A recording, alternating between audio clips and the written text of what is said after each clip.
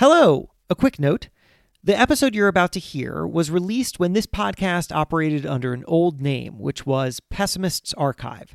The podcast is now called Build for Tomorrow. Okay, enjoy.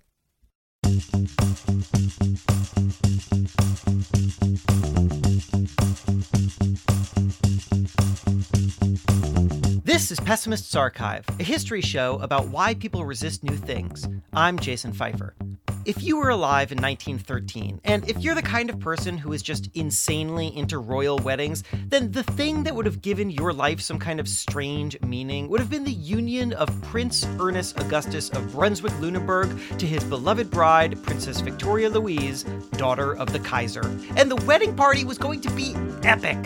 1,200 guests, and 800 of them were to be housed at the Hotel Adlon near the Brandenburg Gate in Berlin. So now, just pause for a moment to consider the poor employees of the Hotel Adlon who had to organize this insane thing.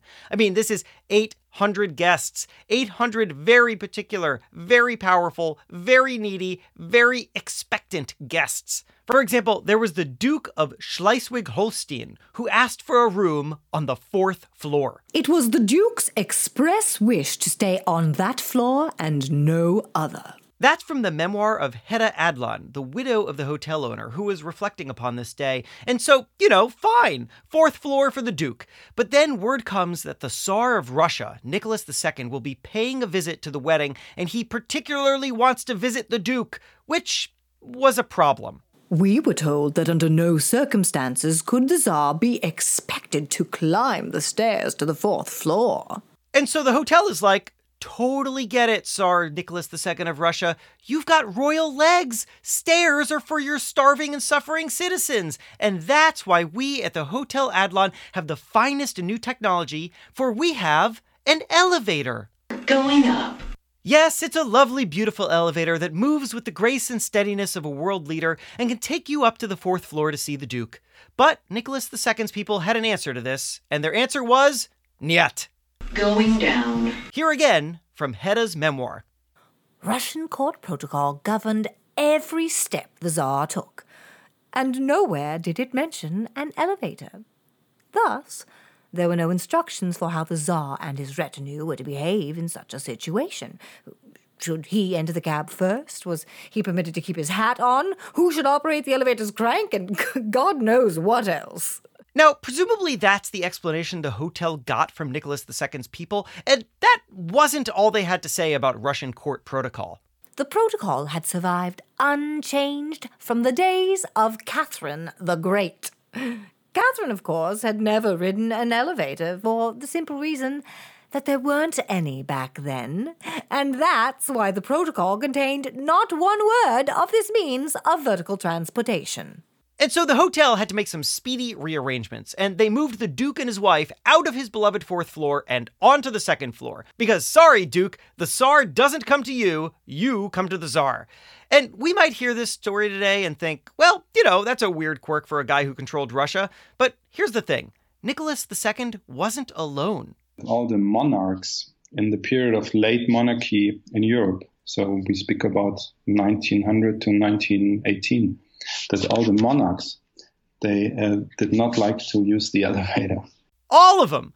The German Kaiser, the British Queen, Kaiser Franz Joseph I of Austria wouldn't even visit his longtime mistress in her upper-story apartment in Vienna because it required him to take an elevator. And if a politician lets something get in the way between him and some ill-begotten sex, there's something serious going on. That man you heard a moment ago, by the way, was Andreas Bernhard, a professor and journalist in Germany who's the author of a book called Lifted, A Cultural History of the Elevator. And as Andreas explains, this explanation about Tsar Nicholas II following Russian court protocol, that didn't make any sense. I mean, Catherine the Great died in 1796. She had never set eyes on a car, but it's not like Nicholas II avoided cars just because the protocol didn't mention them. But as Andreas Bernhard studied the elevator, he said he found something else going on. The monarchs found the elevator to be particularly frightening. There was something about it that seemed deeply threatening, and not just because it shrunk their open space. And he thinks he knows what it is. Because they instinctively knew it was a democratic medium. Because they instinctively knew it was a democratic medium. It's not a way that I'd ever heard the elevator described before, but it's absolutely correct. The elevator is a form of transportation, right? And people with power, whether they run nations or companies or just have a lot of family money to burn, they expect special privilege in their transportation. There's first-class travel on airplanes and trains and passenger ships and even buses. And if you're going to go by car, you can insist on a fancy model with a built-in massager for your butt. But there is no first and economy class in an elevator. There's just the elevator. Everyone from all walks of life squeezes into the thing just the same. But European royalty weren't the only ones with objections. As the elevator gained popularity, it became seen as, and in many cases really was, an engine for total cultural change, moving some people up and other people down. Elevators had a profound effect on the way that we organize our cities and ourselves. They were blamed for a rise in crime, for causing something called brain fever, for destroying part of civil society, and more. The elevator stuffed us all into a little box and jolted us. And some people just weren't willing to go along for that ride. So that's what we're going to explore here on this episode of Pessimist's Archive. We are going to look at how the elevator shaped our world, how it continues to impact us, and what it still has to teach us about the next big change. Because the elevator may seem like an old technology today, but it has big lessons for us about the future of transportation. So step on in, hit the top button, and stand clear of, well, you know. Please stand clear of the closing door. We're going for a ride after this break. Procrastination. They say it's a bad thing, but what if, and just stay with me here, what if it's actually a good thing? Because sometimes you can procrastinate for so long that someone develops a solution to your problem. For example, what if you need life insurance but have been putting it off, and you procrastinated long enough for new technology to come along and make your life insurance quest easy? And what is this technology? It's called Policy Genius, the easy way to shop for insurance online. In just 2 minutes, you can compare quotes from top insurers to find your best price. Once you apply, the Policy Genius team handles all the paperwork and red tape, and they'll also do the same for home, auto, and disability insurance. So listen, if you've been procrastinating on life insurance, then I say, good job. You waited long enough for Policy Genius to exist. It is the easy way to compare all the top insurers and find the best value for you. PolicyGenius.com. Nobody wants to shop for life insurance. That's why we made it easy. All right, so before we get into silly freakouts over the elevator, let's get into the very understandable freakouts over the elevator, which of course stems from a legitimate question. If I step onto this box, will I plummet to my death? And the answer was, yeah, you might. The first elevators were used in mine shafts and had an awful reputation for sending miners plummeting to their deaths. Then, passenger elevators began being installed in England in the 1830s and in America in the 1840s, and they were using simple hemp ropes to hold the elevator up, but the ropes would snap with some regularity and thus send more people plummeting to their deaths. But everything seemed to change, very famously, when a man named Elijah Otis held a publicity stunt in 1854. So, let me take you there. Imagine it. You're at an event called the Exhibition of the Industry of All Nations. It's in Manhattan and was like the World's Fair of its day, where people would come to see the latest technology. And in the middle of it all was this giant machine towering 50 feet high. And what was this thing? It was basically a 50-foot open elevator shaft. And just like any elevator of the time, the platform of the elevator was being held up by a rope. Pull the rope and the platform rises. And once an hour, this is what would happen. Otis himself, Elijah Otis, would step onto the platform and a hush would fall over the crowd. Then he'd be raised up to the very top until this platform was high above the crowd, suspended in air by this rope. Then Otis would yell 3 words that have become famous in elevator history. Cut the rope! The assistant would cut the rope and the platform that Otis stood on would suddenly begin to plummet. And then it would stop. And Otis would say, "All safe, gentlemen, all safe." So what was happening here? Otis had developed what became known as the safety elevator.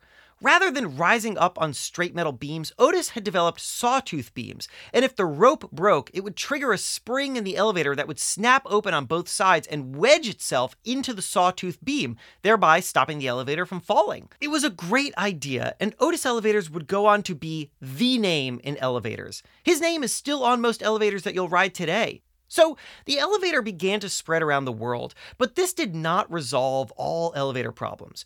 First of all, the safety elevator is still a pretty rudimentary device. There was a rope in the cabin, and the lift boy pulled the rope until he reached the next level. Can you imagine that? There's literally a rope going through the elevator and a guy standing there pulling it. And also, because there's no electricity, the doors to the elevator weren't automated either. Anyone could open them at any time. And then the passenger would have to coordinate with the guy pulling the rope. And that led to a constant horror show that played out in the newspapers. People would open the elevator door, there'd be no elevator there, and they'd fall to their death. Or they'd stick their head into the shaft to see where the elevator was and get crushed. Or something would happen like this insane story from the New York Times in 1873 about a woman named Mrs. Withers. She was shopping for furniture in Cincinnati, and the store she was in had an elevator, but it was a real bare bones operation. Mrs. Withers was nervous to get on it, but the clerk assured her that it was safe. And so, well, here's the paper with what happened next. Mrs. Withers wore a nearly new black alpaca dress, which immediately, on the starting of the elevator, became entangled. Mrs. Withers told the man her dress was caught, the elevator in the meantime rising and she being drawn down by her dress. The man, instead of stopping the elevator instantly, as he easily could have done, tried to pull the dress out, but without avail. The elevator was still rising, and Mrs. Withers was drawn down onto the floor of the platform. The man must have lost all presence of mind, for he allowed the elevator to rise resistlessly, tearing the clothes off the lower part of Mrs. Withers' body, bruising her in a sickening manner, and breaking her legs in 3 places. What a nightmare, right? So people are reading stories like this, and they're getting pretty freaked by elevators, and I don't think anyone could blame them. But that doesn't stop the elevator from spreading. The technology improves, safety procedures become better, and just as importantly, the world just begins to orient itself around the elevator. I mean, consider this. In the 1860s, before the safety elevator, buildings rarely went higher than 6 stories. And then those buildings would have a hierarchy. The rich would be on the bottom, and the poor would be on the top. Which made sense, you know? The bottom floors were easy to access, so it's where rich people preferred to be. And the top floors were a schlep, so that's where the poor had to go. But then the elevator made it easy to get to the top of a building. And suddenly, everything reversed. You have totally new room types, the penthouse in the hotels, the chief executive suite in the business building, the roof garden. The rich were basically gentrifying vertically, kicking the poor people out of the top and turning those spaces into beautiful new things like penthouses. And of course, the elevator had also enabled buildings to become much taller. There was a lot of money and status to be had here. By the 1890s, elevators had become fairly commonplace. And also, they'd become a lot safer and would continue to improve. Soon, elevators are so common that people stop routinely falling to their deaths in them and instead just joke about falling to their deaths in them. For example, I found this 1933 comedy movie called So This Is Africa. It stars the vaudeville duo Wheeler and Woolsey, who are these 2 buffoons that stumble into funny situations. And okay, these 2 jokers get into the elevator and accidentally pull some kind of safety lever, which sends the elevator plummeting more than 100 stories. And the gag is that one of the guys is understandably very concerned about this, and the other one slowly tries to fix the problem like he's got all the time in the world. He picks up the phone and, well, you might recognize the company he calls. Hello. Long distance? Get me the Godas Elevator Company at Godas, Connecticut. Huh? Well, what differences are in the price? She says if we wait until 8 o'clock tonight, we can save 30 cents. We can't wait. We're in a hurry. Yeah. Did you catch that? He's calling Godus. It's a play on Otis, the elevator company from Our Man with the Publicity Stunt. So, okay, the elevator has passed the first great test, which is that it survived in the world long enough to be improved. And once it gained mass adoption, people moved on from very real safety concerns and onto, well, the concerns born of unfamiliarity. Okay, so let's get into it. Now it's time to look at what wackiness the elevator wrought, and I'd like to zero in on 3 objections in particular, because very fascinatingly, there are 3 issues that we're still debating today in one form or another. So here they are. Number 1, elevator etiquette. Number 2, elevator sickness. And number 3, elevator control. All right, let's take them one by one. First, elevator etiquette. So if you called for an elevator in the late 1800s, the door would open and you'd see something totally foreign to what you'd see today. First of all, of course, there's a person operating the elevator, but also the elevator would look like your grandmother's sitting room. They had sofas, they had great lighting on the ceiling, you could sit down, some had a thick red carpet. Could you imagine today if an elevator opened in front of you and it was decked out like this? You'd think you were being punked. But this happened because, at first, people weren't entirely sure how to think about the elevator. Was it merely a form of transportation, or was it another room in the building? It wasn't really clear. And because that wasn't clear, it wasn't at all clear what laws of decorum people were supposed to follow. Do they act like they're in a public space or a private space? And that's how you end up with stuff like this 1866 story that we found about elevator etiquette in the Chicago News. It starts by describing a scene. Okay, so there's a young man who walks into an elevator and he doesn't take his hat off. And importantly, there are women in the elevator. Then an elderly man with a hat in his hand taps the young man on the shoulder and he says, "I say, don't you know enough to take your hat off in the presence of ladies?" And the kid has no patience for this. He replies, "My friend, who made you the judge of courtesy on the subject of wearing headgear in a public place?" This kind of thing was apparently happening everywhere. It was the question of the day. Does a man take his hat off in the presence of ladies in an elevator? The article in the Chicago News argued yes, but proposed a complicated set of rules about it. So just in case you're looking to be a proper gentleman in the 1800s, the rule is, yes, take off the hat in, quote, from the paper, private elevators in the large flats, those semi-private in hotels, and in dry goods, notion, or other stores where the patronage almost exclusively consists of females, end quote. But you can go ahead and leave your hat on in elevators that are in government buildings and large office buildings. And this seems fun and quirky, but here's the craziest part. This debate would last the better part of an entire century. By 1936, a full 70 years after that Chicago News story, the biggest celebrities of the day were being asked to weigh in on this question. Here's what Depression-era sex symbol Mae West said. It isn't important that a man takes his hat off in the presence of a woman. It's where he leaves it after he goes. That same article contains a passing reference to Congressman Maury Maverick of Texas and an organization called, it's APOTHE.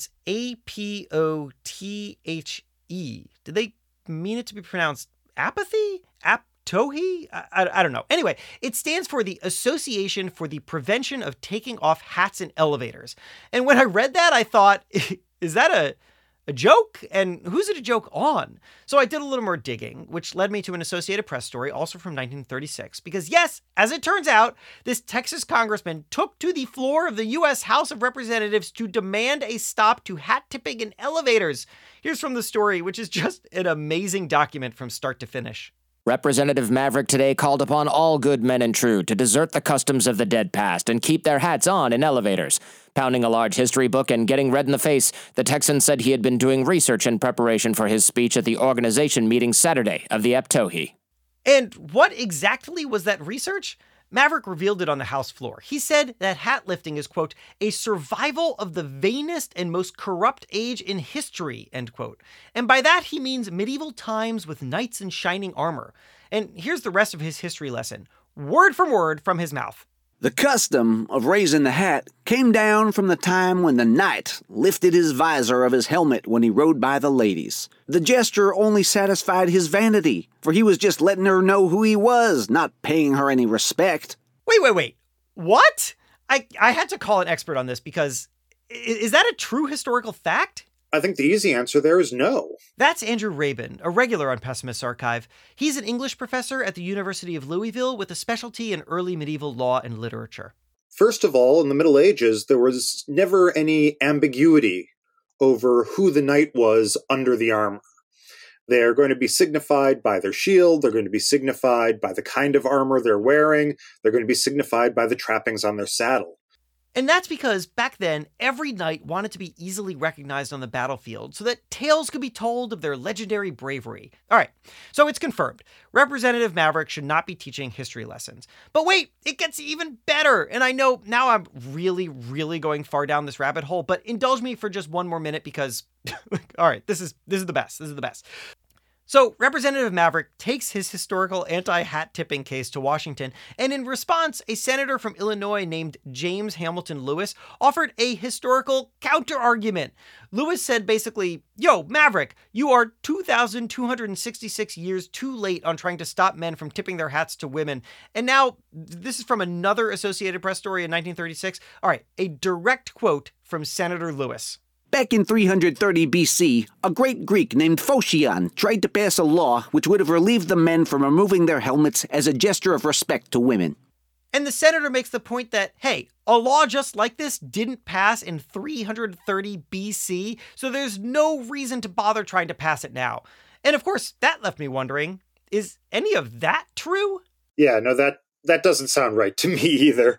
In fact, I checked with 4 academics who focus on ancient Greece, some of them with a specialty in gender relations, and they all said it sounds wrong. I mean, just for starters, Athenian art shows men wearing helmets in front of women a lot. I mean, it's amazing. What is going on here with 1930s politicians and their completely fabricated historical anecdotes? It's not like today's politicians ever misrepresent historical events for their own benefit. Anyway, never mind. All right, here's a real historical fact. Phocion was executed, and it had zero to do with women in helmets, although, according to the newspaper report, Illinois Senator James Hamilton Lewis seemed to think there was some connection, and so that misunderstanding sets up what is really the world's greatest, weirdest ending to a newspaper story. Okay, here it is. Word for word, Associated Press, 1936, the report of an interview with a senator from Illinois. Asked if Phocion's fate had influenced him in his ideas about the elevator hat doffers, the Chesterfield of the Senate flicked a cucumber green silk handkerchief dangling from his breast pocket and replied, "Ladies in elevators should never be concerned with whether I take off my hat or leave it on. They should be concerned with me." What? Thank you, 1930s, because you really never disappoint. Okay, we are out of that rabbit hole.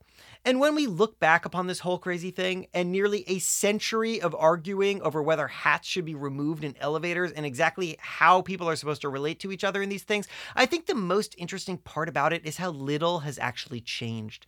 I mean, sure, we don't have the exact same debates anymore, but here we are 165 years after the safety elevator debuted, and we still aren't entirely comfortable in elevators, which is why we make a lot of jokes about it. It's a tiny little space, close proximity to a stranger. It's silent. That's awkward. I always try to break that silence by saying something, you know. First day of parole.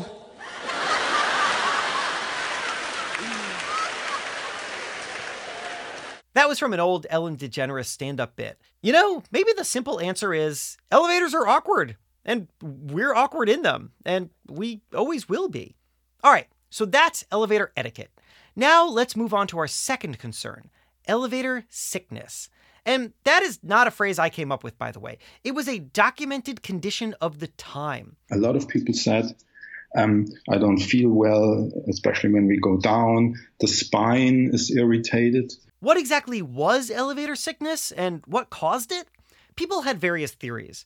It was created by the unnatural vertical movement of an elevator, or the speed at which it moved, or the jerkiness of the elevator when it stopped. In 1894, the Cincinnati Enquirer reported that elevator sickness caused, quote, brain fever and disordered nervous systems, end quote. In 1890, Scientific American described elevator sickness as bringing, quote, a dizziness to the head and sometimes a nausea to the stomach. The internal organs seem to want to rise in the throat, end quote. But have no fear, because Scientific American also had a prescription for how to ride the elevator without getting sick. So the magazine's theory was this. The problem with elevators is that it causes parts of our bodies to move at different times. When an elevator stops, for example, our feet are on the floor, and so they stop with the elevator, but the rest of our bodies will keep moving a little longer, and that gets us all messed up. So the solution is to attach our entire bodies to the elevator. Here is what the magazine suggested. If the body as a whole can be arrested at the same time as the feet, there will be no sickness. This can be done by placing the head and shoulders against the car frame. If this practice is carefully adopted, the swiftest elevators can be ascended and descended with impunity. If you want a really freaky experience, imagine calling an elevator, watching the doors open, and then seeing everyone inside just fully plastered to the walls. It's like if the Blair Witch Project took place in Midtown Manhattan. And of course, this got me wondering, what was going on here? Could elevator sickness have been a real thing, or was it just the manifestation of some kind of techno-panic? So we called up a guy who would know. You and I have been using elevators since we were babies. Okay, that's the real difference, is that in 1890, everybody who got on the elevator was an adult and had no prior experience. That's Thomas Stoffregen, the director of the Affordance Perception Action Laboratory in the School of Kinesiology at the University of Minnesota. Whew, that's a mouthful.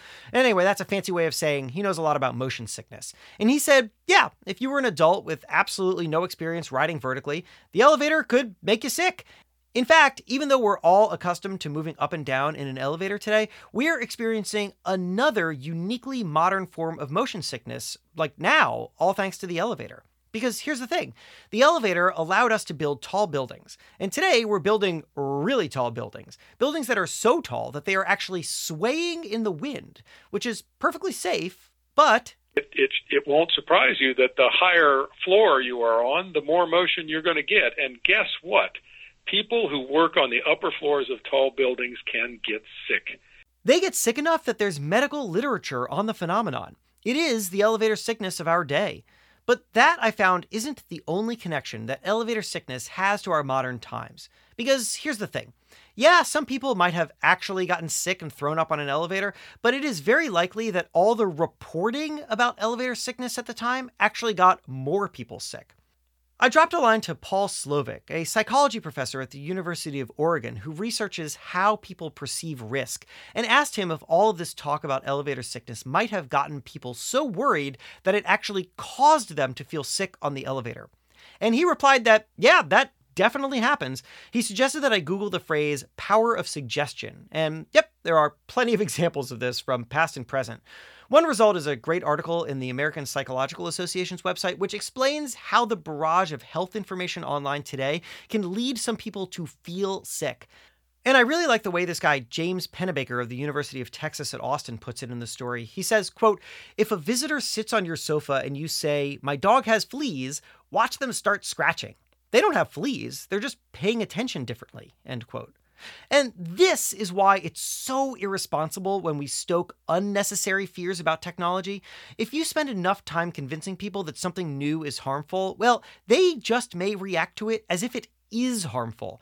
And that's not healthy for anyone. So, all right, time to move on to our final category of elevator troubles. We've talked about elevator etiquette and elevator sickness, and now, finally, it's time to talk about elevator control.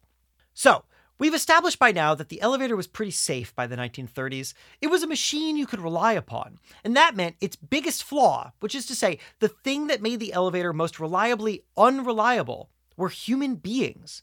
First of all, the elevator operator unions were going on strike a lot, and when they did, the average person was stuck. I mean, skyscrapers were built because of the elevator, and then the machine that made vertical life possible would be randomly taken away. In 1943, for example, 250 elevator operators abruptly went on strike in the middle of the day around Rockefeller Center in Manhattan, which stranded an estimated 28,000 people. The Times coverage gives a pretty good sense of the chaos that this caused. A gray-haired man who declined to give his name but who said he was 82 years old walked down from the 14th floor of the RCA building. He sat down to rest in the lobby, mopping his brow with his handkerchief.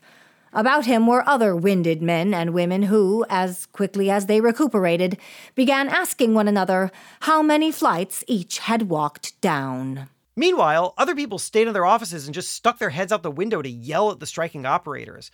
But even when the elevator operators were working, the human factor was still really inconvenient. Because, elevators weren't staffed 24 hours a day. Since the operators, and most of the times, did only work between 9 to 5, the elevators only operated in 9 to 5. Imagine it. You literally had to catch the last elevator, the way you might have to catch the last train today. So if you're working late, you're taking the stairs. If you run out for a meeting and get back to the office at 5:05, you're taking the stairs. But a new innovation would soon change everything. It was the push button. Instead of a human being literally moving the elevator up and down, the elevator could now go exactly where you wanted it at the push of a button. This was the dawn of what became known as the automatic elevator, the elevator that simply took you where you wanted to go. And you'd think that everyone would say, great, finally, let's get rid of all these operators and go up and down as we please. But that's not what happened. Instead, a bunch of cities banned automatic elevators. Or if an elevator was upgraded to have push buttons, there would still need to be a guy in there whose job was now to just push the buttons. And yeah, part of the resistance was about protecting jobs. This technology threatened to throw a lot of people out of work. I mean, they were literally being replaced by a button. But there was another reason that people weren't so into the automated elevator, and that was they didn't trust it. You get into an elevator, it's a closed box experience. If they work really well, you can barely feel them move. This is all magic. Well, it's kind of comforting if there's someone there to take over if the magic suddenly doesn't work. That's Lee Gray, a professor of architectural history at the University of North Carolina, Charlotte, and the author of From Ascending Rooms to Express Elevators, A History of the Passenger Elevator in the 19th Century. And he points out that, there really wasn't anything like this at the time, and basically still isn't. If you're on a train or an airplane, you may not see the person operating the thing, but you know that they're there and you have windows to look out of. But the elevator is entirely disorienting. Who's to say if you're safe? So to overcome all this resistance, the elevator industry went on a major campaign. It added features that would make people comfortable in automatic elevators. Stuff we're still familiar with today, like a woman's voice coming over the speakers to announce floor numbers or an emergency stop button. And in the 1950s, the industry went on a full advertising blitz. In the advertisements, one of the selling points is not only this is amazing modern technology, anyone can quote, drive these elevators. And now remember, this is the 50s and the chauvinism that goes with that decade. They would invariably show, either a young woman or a drawing of a young woman sort of with a glove on, very daintily pushing the button because, well, let's face it, if she can do it, anyone can. The ads also included, again, 1950s, a different decade, they included how much money you are going to save when you get to fire all of your elevator operators because they're no longer needed. Right, because today, companies know enough to make that same point in private, not in public. The unions fought back against this, of course, and they went straight for public fear. They claimed that automatic elevators weren't safe, that in fact that there were 5 times more accidents in automatic elevators. They also said the automatic elevators would lead to more crime, which was an idea that the press picked up on. We found a 1952 piece in the Daily Oklahoman headlined, "Automatic Elevator Blamed in Part for Crime Rise."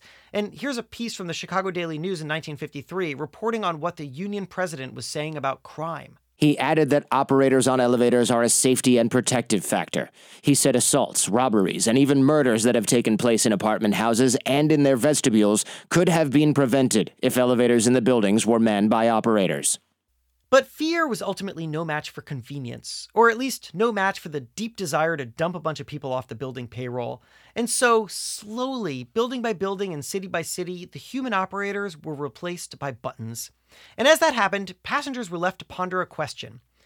Do you know what the elevator thinks? I mean, people were actually wondering that. I mean, it's like, you're stepping into this thing and it seems to have a life of its own. Also, it was the headline of a column in the Courier Journal of Louisville, Kentucky in 1957. And then the column would go on to ponder this. The door has been taught to think, say the elevator people. If the door touches any object in the doorway, it immediately withdraws. This is what the elevator people think the door thinks. You know what I think the door thinks? I think it thinks, get you this time. Snap!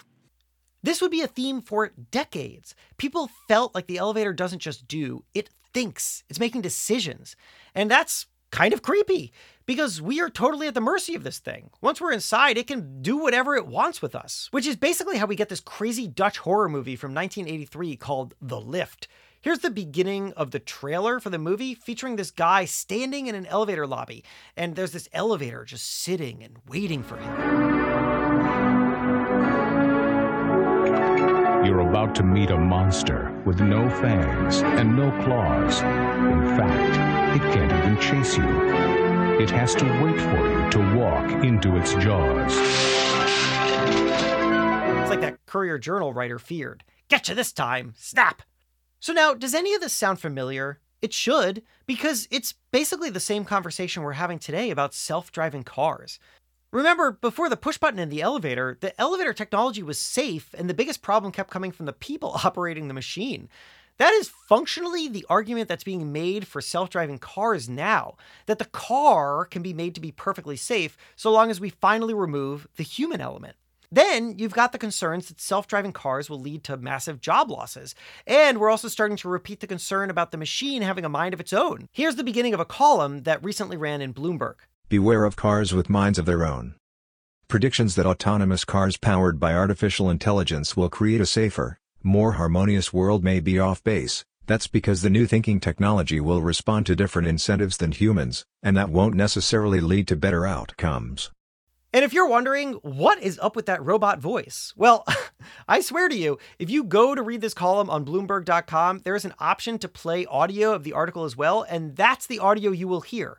So to recap, Bloomberg ran a piece about the dangers of artificial intelligence, and then it had it narrated by artificial intelligence. I hope the robot wasn't offended. But listen, I don't mean to be glib about the coming impact of self-driving cars. I don't. Of all the forms of innovation that we as people have developed and accumulated, transportation innovations are easily the scariest of them all. We are asked to put our bodies inside of machines and then trust an unseen workforce of scientists and engineers and mechanics to have built these machines well enough to survive the trip. The very concept of it is terrifying. Sometimes I just stare out an airplane window and think, it's insane that I have no idea how this thing works, but here I've trusted it with my life. And if we look back on the history of the elevator, we know that this bargain does not work out for everyone. It was not a smooth ride. People died. People lost their jobs. Cities were reorganized. The poor were displaced. It is fair to assume we'll see versions of this with self-driving cars. There have already been a few deaths, and it's not hard to imagine the job losses. But what happens after that? Well, there's no shortage of predictions for self-driving cars. That piece in Bloomberg is actually a compilation of totally contradictory assumptions. For example, it found researchers who say that cities will become less congested. Because they communicate with one another all the time, the cars will know when a street is congested and will pick an alternate route. And it found other researchers saying that cities will become more congested as cars just drive around aimlessly. It might be economically justified for the self-driving vehicles just to keep cruising without parking anywhere, the way drivers picking up a passenger at an airport drive around the terminal when they want to avoid paying for short-term parking. So we just don't know. We don't. But we do at least know how it worked out for the elevator. It was scary and crazy for a while, and it made people sick, whether for real or by the power of suggestion, but then it became safe, efficient, commonplace, the subject of jokes. It enabled buildings to be built bigger and cities to grow, which created far more jobs in the long run than were lost when some humans were replaced by buttons. And I think and hope that's what's in store for us tomorrow, too. We can easily imagine the loss of something that we have right now. It's way harder to envision gaining something that we don't currently have. But history has been one of gains. And so when I think of transportation innovations like the elevator, I honestly think what a testament this is to our overwhelming desire as a species, that we want so badly to move faster, to be more efficient, to improve our lives, to see and go places, to build taller and higher and defy the physical limitations of our bodies, that we're able to endure the trauma that comes with new and imperfect transportation. We would rather take risks than stand still. It is not an easy journey, but in the long run, it's a better journey. Because this is what we do. We keep moving. And that's our episode. But before we reach the final destination here, I have one more treat for you, and it's going back to how we opened the show. Remember how the Tsar of Russia wouldn't use the elevator? That wouldn't be the last time that there was elevator drama featuring our leader of Russia. I'll share it all in a minute, but first, have you subscribed to Pessimist Archive wherever you get your podcasts? If not, please do it so you won't miss an episode, and leave us a review too. You can also follow us on Twitter at PessimistsArc, A-R-C, where we're constantly tweeting out the ill-conceived words of pessimists throughout history, or visit our website, pessimists.co, where we have links to some of the things discussed in this episode. We also love hearing from our listeners, so drop us a line at pessimistarchive@gmail.com. Thanks Thanks to the people interviewed in this episode, Andreas Bernard, Lee Gray, Thomas Stoffragan, and Andrew Rabin. And thanks to the actors and podcaster who voiced our archival material. They were Brent Rose. This has been Brent Rose. That's pronounced Brenttholomew Rosenbergenstein. You can find him at brentrose.com, and also Gia Mora. Hey everybody, it's Gia Mora.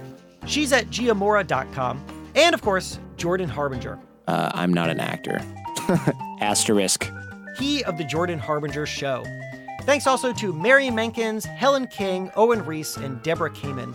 Our theme music is by Casper Babypants. Learn more at babypantsmusic.com. Pessimist Archive is supported in part by the Charles Koch Foundation. Learn more about the foundation at ckf.org/tech.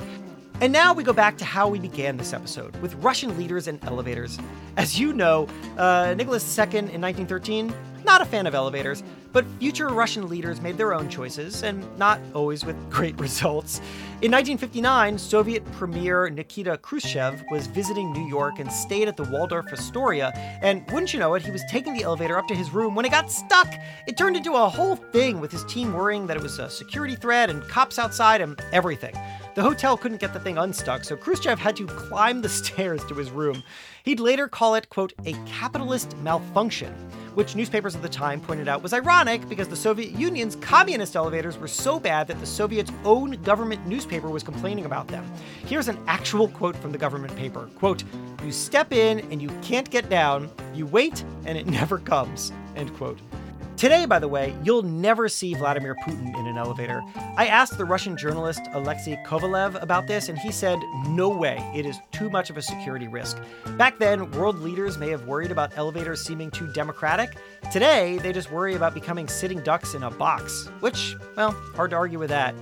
All right, that is all we have for this episode.